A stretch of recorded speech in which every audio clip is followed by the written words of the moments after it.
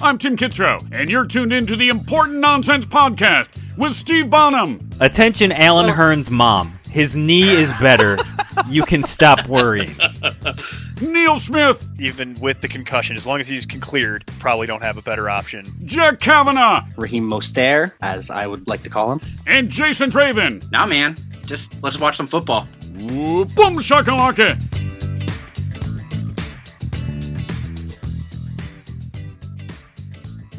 Welcome back, everybody, to the Important Nonsense Podcast, breaking down all the teams, team by team, for you, getting you prepped for the 2021 season. Once again, I am Neil Smith, co-owner of ImportantNonsense.com, here with Steve Bonham, co-owner of ImportantNonsense.com. We're going to convenient that way. We like it. It really is. We have so many interesting job titles. This just streamlines it. Yeah. Back to the OG show, back to the basics, breaking down the Atlanta Falcons here for you today. Looking forward to it. And frankly, this is going to be, if you just came from the Arizona Cardinals show, this is going to be a shorter show, folks. So hope you weren't planning on this being your entire drive to work, like the Arizona Cardinals show probably was. Maybe listen to it twice. Yeah, maybe go through it twice. Yeah. We would appreciate the extra clicks, frankly. So if you want to go ahead and do that, I'm not going to stop you. But as always, 12-team PPR. We'll be referencing the Fantasy Pros ECR as well as our own rankings. Check us out on Patreon. ImportantNonsense.com/Patreon. And we're going to go ahead and get it kicked off with quarterback here. Matty Ice, Mr. Matt Ryan, strapping him back on one more time, once more into the breach. I cannot believe he's still playing in the NFL with this team, likely going through a rebuild. There's not a whole lot to say about my feelings about my personal feelings about Matt Ryan. I'll just sum it up as I'm not really super interested. They got a new head coach, Arthur Smith, changed over the regime after last year.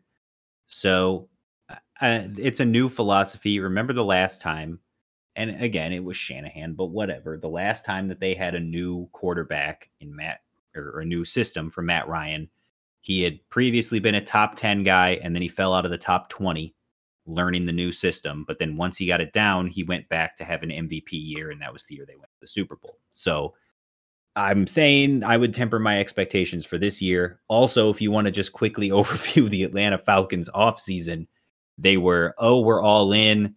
We're going to win with this core. We've got Julio. We've got Calvin Ridley. We've got Matt Ryan. We just need a running back. They draft Kyle Pitts at number 4. They make him the highest drafted tight end since the 60s. That's right. Since the 1960s, since before the Super Bowl era. And they're like, we're all in. And then they trade Julio and they don't sign a running back other than Mike Davis. That's right. And all of a sudden it's, maybe this is a rebuild. And why didn't you take a quarterback at number 4? And what is going on here? But it's a very confusing offseason. Like Matt laid out. The biggest thing here is Matt Ryan. He's only 36, which in quarterback years, he's still got like 4 or 5 years left in theory. And he's making so much money, it would have been impossible to get out of that contract. So I never understood the concept of we're going to just get rid of Matt Ryan this year, because that's not possible. Like no one is going to trade for that contract, and they couldn't afford to cut him. It's interesting because looking into the crystal ball, it's probably going to be the same thing next year. He's still got this year on that deal, and next year. Way too much money. It's a lot of money they're paying him, still coming off that Super Bowl contract they gave him. Yeah, there's no way that they can get out of it. So it's still going to be the Matt Ryan show, which is why it made the most sense to me for them to take a young QB like Trey Lance, who wasn't ready and could just sit behind Matt Ryan for a while. And just kind of like learn, but I don't know. Instead, they go with Pitts. They apparently are on this. He's got 2 more years after this year on that deal for Matt Ryan. So they can't afford to get out of this until at least 2023. So it's the Matt Ryan show for a while.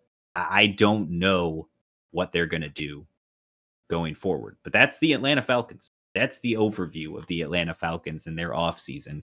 So from a fantasy perspective, Matt Ryan, that defense is atrocious. And we mentioned it briefly on the Arizona show. where you've got guys like, oh, well, they're still on a good team, but they're going to put up fantasy points because they can run. Whereas this is more of a Blake Bortles situation where he's just going to throw the ball so much because they're going to be losing so many games that, it's just he's going to put up a ton of yards by default. There's just nothing you can do about it. The issue there is the reason why you cap your expectations. Normally, that sounds like something you'd want to invest in as a fantasy player. Except similar to Blake Bortles, there's also going to be a ton of turnovers. Well, that's why I made the Blake Bortles comp. He's going to give you the yardage and default to giving you points, but there's a cap on it. Like, you could think Jameis Winston too, but Jameis Winston finished as a top 5 guy his last year with Tampa when he went 30-30. And that's not going to happen here. Like, Matt Ryan doesn't turn the ball over that much. He's actually extremely efficient with the ball. But even still, he's not going to have the touchdown production and the overall yardage you would need to have him catapult into the top 10. You're going to hear us through these episodes talk a lot about the Konami code, the guys at quarterback who can run and pass. The guys who just stand in the pocket like a statue, like Matt Ryan, they are dying out of this league, and they are few and far between in the top 10. They're all 30. They're all 36, 38, 40. Yeah, like the guys who are statue QBs that don't really get you the rushing yards that are still in the top 10 are like Mahomes, who runs a little bit, but he's not as athletic as you may believe. Aaron Rodgers, Justin Herbert, and then Tom Brady and Ryan Tannehill are kind of in that same vein. But even Tannehill will get out of the pocket and scramble every once in a while. Matt Ryan's kind of the back end of that. You're not going to get Matt Ryan in the top 10 this year. It's not possible. So he's one of these guys that if you want to wait on quarterback, I can take Matt Ryan and have a safe floor. I know there's no ceiling there. Like, my ceiling is top 10, or my ceiling is number 10. Not your ceiling is 10. Legitimately 10. I have him at 14. And my floor is probably like 18. Right, which is why I have him at 14. Yeah, because I think he finishes straight in the middle of that, where it's like, when it's all said and done, he's going to have probably a couple top 10 weeks where he'll go off and Calvin Ridley will put on a show for you, or Kyle Pitts will catch 3 touchdowns, or some nonsense will happen. It's the NFL. Weird stuff happens every year. But overall, it's going to be enough struggles for them because of how, I cannot stress to you how bad that defense is going to be. Yeah. Like, it's going to be completely atrocious. So it'll look good on paper for you, where it's like, oh, he'll be out there. Look at him go. And it's not always going to be underdog. So in redraft 2 right now, Matt Ryan is going ADP at QB 15. In best ball on Underdog, he's going QB 17. In the ECR, he's ranked at QB 14. Like, that's right in the range he's going to be. If you want Matt Ryan real bad, you can have him. Yep. He's yours whenever you want him. If I'm punting and waiting on quarterback, I'm looking for a guy like Burrow or Trevor Lawrence, who's in the same range right now as Matt Ryan, but they have an upside and ceiling to be a top 5 guy where Ryan does not. Right. So Ryan is a perfect, like, I just need something from my quarterback type of guy. He'll get you something. Yep. So that's kind of why he's going to tear off in that range. So Matt Ryan, basically what we're telling you as a show and as a site, temper your expectations, mid-tier at quarterback at this point, but he will be your Atlanta Falcon quarterback for quite the while here. So, and AJ McCarron is the backup QB, so he has no threat to sit down. And if he gets hurt and it becomes AJ McCarron, then downgrade everybody. Yes, 100% on that. So no, that's really it as far as the quarterback room. So I think at this point we might as well just pivot directly into what matters, right? Like we did on the last show. Let's just get the elephant in the room addressed. Let's just talk about Calvin Ridley quick. Again, just like the last show, there's going to be real quick here, right? It is real quick. Calvin Ridley is a top 5 guy pretty easily for me. I believe for you as well. Yes. The ECR has him right at 5. He's a step ahead of Justin Jefferson. So that should tell you everything that you need to know about how the general public feels about Calvin Ridley. And also Justin Jefferson too, as an aside. Yeah. Yeah. In currently redraft PPR ADP, according to our guys at Fantasy Pros, he is going at wide receiver 6. But again, same tier. DK Metcalf, Justin Jefferson, AJ Brown, Calvin Ridley. They are essentially interchangeable according to the general public and the expert consensus. And I would generally agree with that. Like mostly, there's a lot of depth at wide receiver. I got a couple questions on that DK Metcalf thing, but other than that, I'm on board. Well, like I talked about last show, DeAndre Hopkins and my tier of 3 at tier 1. To me, 4 through 12 is my next tier. I have all those guys lumped together from Justin Jefferson at 4 all the way down to DK Metcalf at 12. Like any of those guys I'm fine with as my wide receiver 1, and Calvin Ridley falls into that group. So I'm perfectly fine with any of that. Do I think that he's going to set the world on fire this year and be the wide receiver 1? No, I don't. Do I think he can ascend into that top tier with those other guys? No, I don't either. But I think he's still going to have a good season, and I think he's still going to be a wide receiver 1. I couldn't really sum that up any better. You'd love it if Calvin Ridley was your wide receiver 1 on your team. He's firmly in that second tier of wide receiver who is borderline. If he was your wide receiver 2 and you stacked wide receiver, you love your life, right? You're going to be completely stacked and jacked. And just he can't. The other things going on in Atlanta, as we've already kind of detailed, prevent him from being able to ascend into that top 3, according to my belief on the matter and my rankings. So, and that's the thing too. Like once you get past Hopkins, looking at the ADP right now, it's end of July, so who knows? But just as of right now, Calvin Ridley, if you would want Calvin Ridley, you have to pay up for a top end of the second round pick. He's going at number 19 overall currently. Whereas Allen Robinson, a guy we'll talk about in a few episodes, is a guy I have in that same tier of wide receivers that I'd love to have as my wide receiver 1. And you can get him at the end of the 3rd round. That's the range you're talking about at wide receiver. There's a ton of depth. There's a ton of talent. I don't feel the need to go out and overpay to have a Calvin Ridley as my wide receiver 1. But if I can get him at a decent value, I absolutely would do it.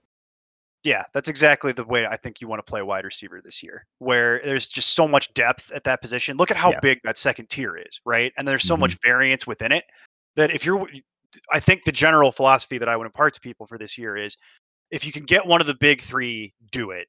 If you're going to get one of these other guys as your wide receiver 1, you might be incentivized to look at what else is on the board and see what's available to you before you pull the trigger on it. Because there's a chance that one of those guys will likely fall. So it just depends on where you're at. So just keep your head on a swivel when you're in the draft this year. But no, Calvin Ridley, we're expecting big things. And I think, if you wanted to pay at overall 19, I'd say it's probably a little rich, but I'm not scratching my head at it. I totally get it. It's the same thing as Arizona, because now the discussion is number 2. Right. Because with Julio gone, we've got Russell Gage on the website projected for 94 targets. And again, all you have to do, go sign up for the MVP tier, get access to all of our projections. You can download them. You can use them all however you want. You can use the fantasy stat book. It's all there for you on importantnonsense.com. But Russell Gage right now is our guy who's the number 2, clear-cut number 2, above Olamide Zaccheaus or Christian Blake or even Tajay Sharp. Like, he is the number 2 option in this offense. Remember that window last year of 5 weeks when Russell Gage was a top 12 wide receiver? I do. He was beating out Julio Jones. Those glorious times. But again, it's the same deal here. Russell Gage is a guy that I think is going to have a good season. He has a legitimate shot to break out because he's going to get the opportunity in this offense. We've seen the talent be there. It's just a matter of, can he stay on the field? And is he someone that you can target later in drafts that you're comfortable with on your roster? Well, and that's kind of the hitching point of all this too, because historically they kind of moved Julio Jones, who traditionally played on the outside, and they also had Ridley on the other side playing on the outside, but then periodically they would move Ridley inside. They used to do the same thing with Julio Jones when he was younger on previous iterations of the Falcons. it's going to look a little different because it's a different head coach, right? So we have to imagine that they might deploy a little bit differently, especially because do you think Russell Gage is going to play on the outside? This is where it gets a little murky with the Falcons as far as personnel for me.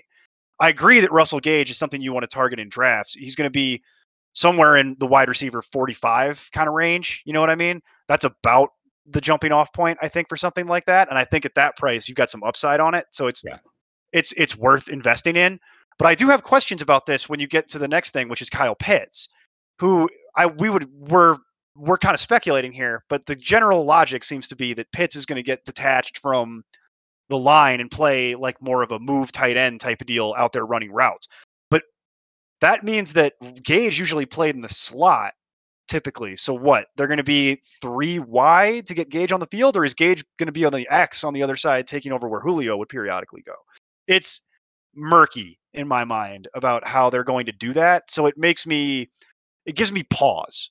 I start to have questions about anything on this team that isn't Calvin Ridley. I know what that is.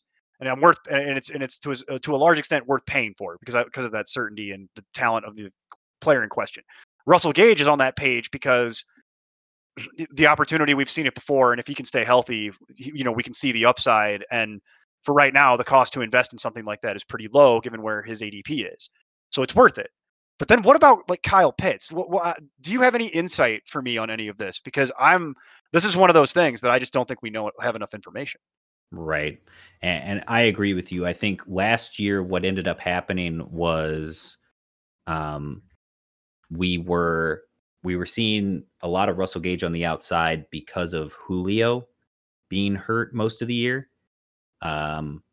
And he was rotating into the slot, but we were also getting a bunch of Olamide Zaccheaus, which is why he's getting some love here as potentially the other outside guy. I feel like it's much more likely that they are going to put Gage on the outside and then move Kyle Pitts into the slot, which is why I believe, in my opinion, Hayden Hurst is probably the biggest winner here of the Julio Jones trade. I think instead of Hayden Hurst all of a sudden losing his job entirely to Kyle Pitts, he actually still keeps his tight end job, and Kyle Pitts just becomes a gigantic slot receiver. And they play a lot of 2 tight end sets with Russell Gage as the other wide receiver on the outside. So based on our projections, we have Russell Gage top 50. In the ECR, he's 56. Current ADP is in line with that, right at 56. So again, you're not really overpaying to grab him. You're grabbing him right in line with everything else. He's an upside guy who could be the number 2. I think the more interesting question when we talk about these number 2 guys and these backup players is what happens if player X goes down. Mm-hmm. So if Calvin Ridley all of a sudden gets hurt, does Russell Gage elevate to be the number 1 guy? He would theoretically have to be the number 1 receiver, but then how does he handle number 1 coverage? That's the thing we've never seen. I don't know how. I don't know. To me, that may actually, he'll get more targets theoretically, but I would think that would probably go to Pitts. You'd incorporate more Hayden Hurst, even more. I feel like Russell Gage is a guy that has a limited ceiling. Sure. Because when you account for the fact that if they're going to start rotating for him, but I guess the counter argument to that hypothetical scenario is what if by that point it's all that's very interesting, because what you could do is talk about that on any given timeline, right? Yeah. What if you're talking about that at some point where Kyle Pitts has got his feet under him a little bit in the NFL and he's lighting the lamp in a way that nobody's ever seen before? It's hard for me to want to predict that that's going to happen, but it's a theoretical possibility. So you end up with a situation where Kyle Pitts is out there and he's the one who actually gets the increased the shadow effectively. They put a safety on him or something like that to try and do like what they would try to do to bracket Travis Kelce in certain situations. Yeah. It's theoretically possible. And in that scenario, then Russell Gage, it's probably fine, but it's still going to be a downgrade because he's going to be running against the 1 corner. So no, I'll just put it this way. I'd be fine with Russell Gage around like wide receiver 50 where he's going, wide receiver 56, even possibly a little higher depending on how you feel about that. But I wouldn't go any higher than that. You know what I mean? I'm not going to take him above, like, let's call it wide receiver 45. And Olamide Zaccheaus, I'm just not really interested in.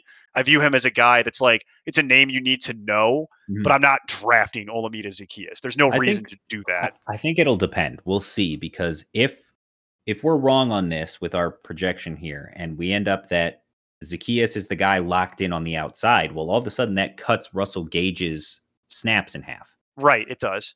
And it gives Zaccheaus, he has at least more of a ceiling because then it's the same deal. He potentially could be the number one. I think him and Gage in our projections and rankings probably flip-flop.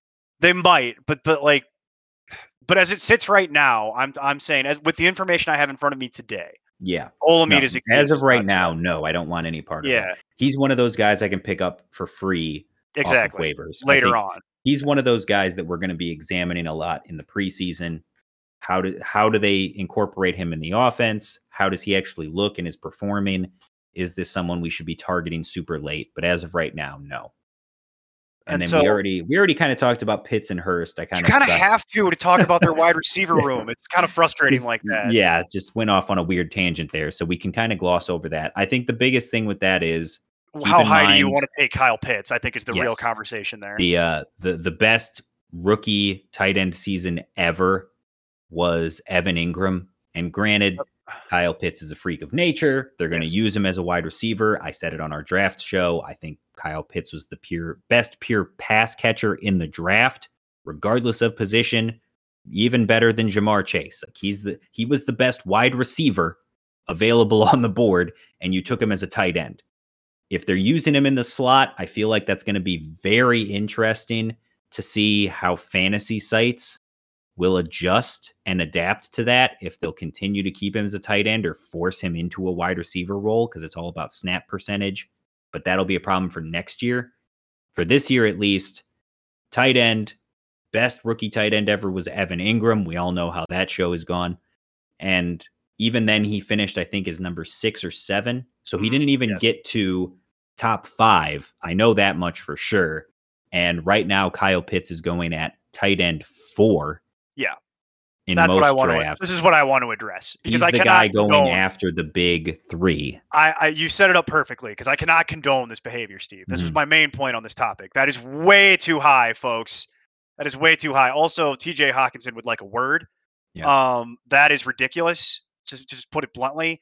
Kyle Pitts should not be going much higher than about tight end 8. So over the last 2 weeks, Kyle Pitts is actually going 4 spots behind Mark Andrews, who is the number 4 tight end off the board. But he's still going 5 spots ahead of TJ Hawkinson. And that's the way that ADP is kind of going for like that tier. Essentially, you have Kelsey going in the first round. You have Waller Kittle going back end 2nd, top end of the 3rd. And then you have Andrews, Pitts, and Hawkinson going in that next wave in like the 5th and 6th round, which is high for a tight end. If I don't get one of those top 3 guys, I still punt the position and don't really care.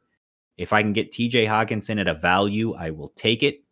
But otherwise, I'm not interested in overpaying, especially when you're talking about a rookie tight end who we've never seen a rookie have the season you'd have to have to justify that pick. Yep. And you're paying at his ceiling, really. You're buying into some hype here, and you're overpaying. There's no reason that Kyle Pitts should be going in front of like TJ Hawkinson and Mark Andrews and we guys all know like that underdog is best ball. It's pure lunacy, but he's going at tight end 4. Yeah. 46 overall. Even in best ball. Yeah, no, it's way too high. And I understand we've carefully laid out the turmoil that is everything that isn't Calvin Ridley. So I get it to a certain extent, but it's too high. People need to kind of back off that. I think that's kind of how you could really screw up your whole team, to be honest. Right. Investing that much capital that early in a tight end like that you've never, it just screams bad idea and overpay. So if you take away nothing else from the Falcons show that we're putting together for you here, don't do that. Yeah. Whatever else you do, don't do that. That's not going to be a prudent way to long-term build your team for success. And then really what's interesting is there's not much else to talk about except for the running back room. Well, I was going to say, like, the defense is trash. Young kicker is kicker. Kicker is kicker, yeah. But they signed Mike Davis, who, if you remember, paid attention to last year. Mike Davis was the next man up when Christian McCaffrey got hurt, and he was a top 10 back for about 4 weeks there. Yep. And then fell off the face of the earth. But even after his top 10 performances, Mike Davis was still a usable RB2/flex for most of the second half of the season when Christian McCaffrey missed time. So it's not like he was completely dead.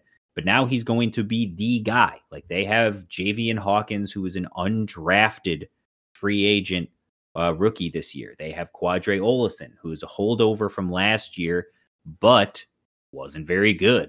There's a reason that they held him over and they went out and got other guys. There's also a reason they got rid of. I was going to say there's a reason they got rid of Ito Smith in the offseason. Yeah, because he wasn't good. They didn't re-sign Todd Gurley.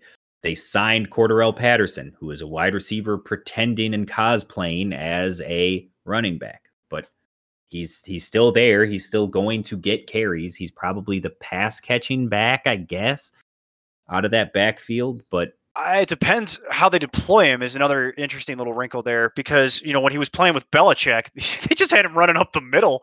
Yeah. And it was really weird. And then in other points in his career, yes, he's the sprint running back, the pass catching running back, the guy they want to get in space because we've all seen what Cordarrelle Patterson can do, even at this stage in his career in open space with the ball in his hand. So I think like the biggest thing is Mike Davis is one of those guys that, you don't love it, but if you've been punting punting running back, then look at Mike Davis, RB 25 in the ECR. When you're looking at his current ADP, you're talking about running back 23. So it's generally close. But even then, our numbers still have him as a top 24 guy. He's going to get the work. He's going to catch passes. He's going to be usable. He's part of that tier of I waited too long to get my RB2. So now I guess I'll have to take somebody. He should just have that on his jersey. Yeah. That's so accurate. He's tier 4. He's outside of that. Oh man, I feel comfortable about these guys. And if Mike Davis is one of those guys where if you waited long enough that he's your RB1, punt the position. Just give up. Just be done. But just take some long shots at the end of the draft. By our numbers and by my rankings, he's like the literal back end of RB2. So if he's your second running back, I think you got the very last train basically out of the station on running back 2. But I agree with the point you just made. If that's your RB1, just punt it. Just get loaded everywhere else because you're going to have problems. You're going to struggle at that position all year. If I can get Mike Davis, if I'm getting Mike Davis, let me say that, as my RB1, then based on his ADP, based on where he's going and like the lack of hype there is around him, like right now he's going at 52 overall. So you're basically talking about like the mid to the back end of the 5th round.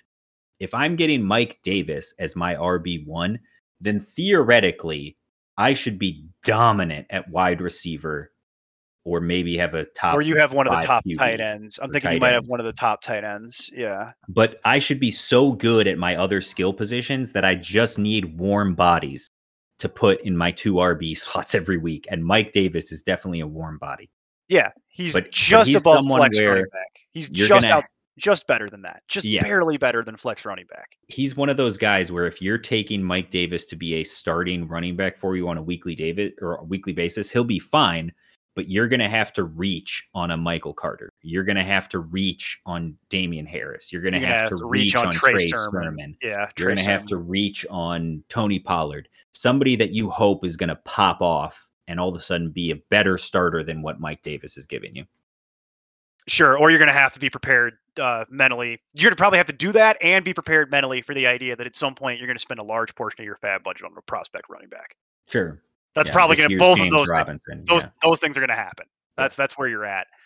And but if you're dominant enough throughout the year, you might be able to pull some creative trade magic, as I'm always want to talk about, and actually ship off something to get useful running back down the line. That's if you're that loaded at skill position, that's always an option for you. So that would probably be my mindset. It's like, well, I know at some point this is how my roster looks now, but it's not going to be by the end of the year. But frankly, at this point, that's really it. That's the Falcons, folks. Wraps it up. We're not really going to talk about Javian Hawkins. I know the internet's going to be furious, but if you want to, don't overpay for that either. That's really it. That's what I was saying. Like Javian Hawkins, to me, is the RB2, and he's one of those guys that's going to benefit from us seeing in the preseason.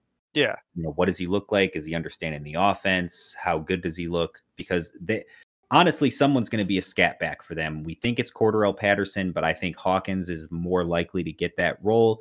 if he can be the change of pace backup over Quadre Olesen, he has some waiver value when we get into the season, but I don't think any of the guys behind Mike Davis are worth rostering in your draft.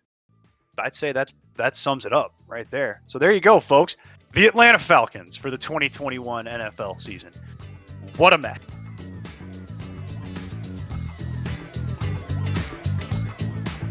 Music for this podcast is provided by Lee Rosevere.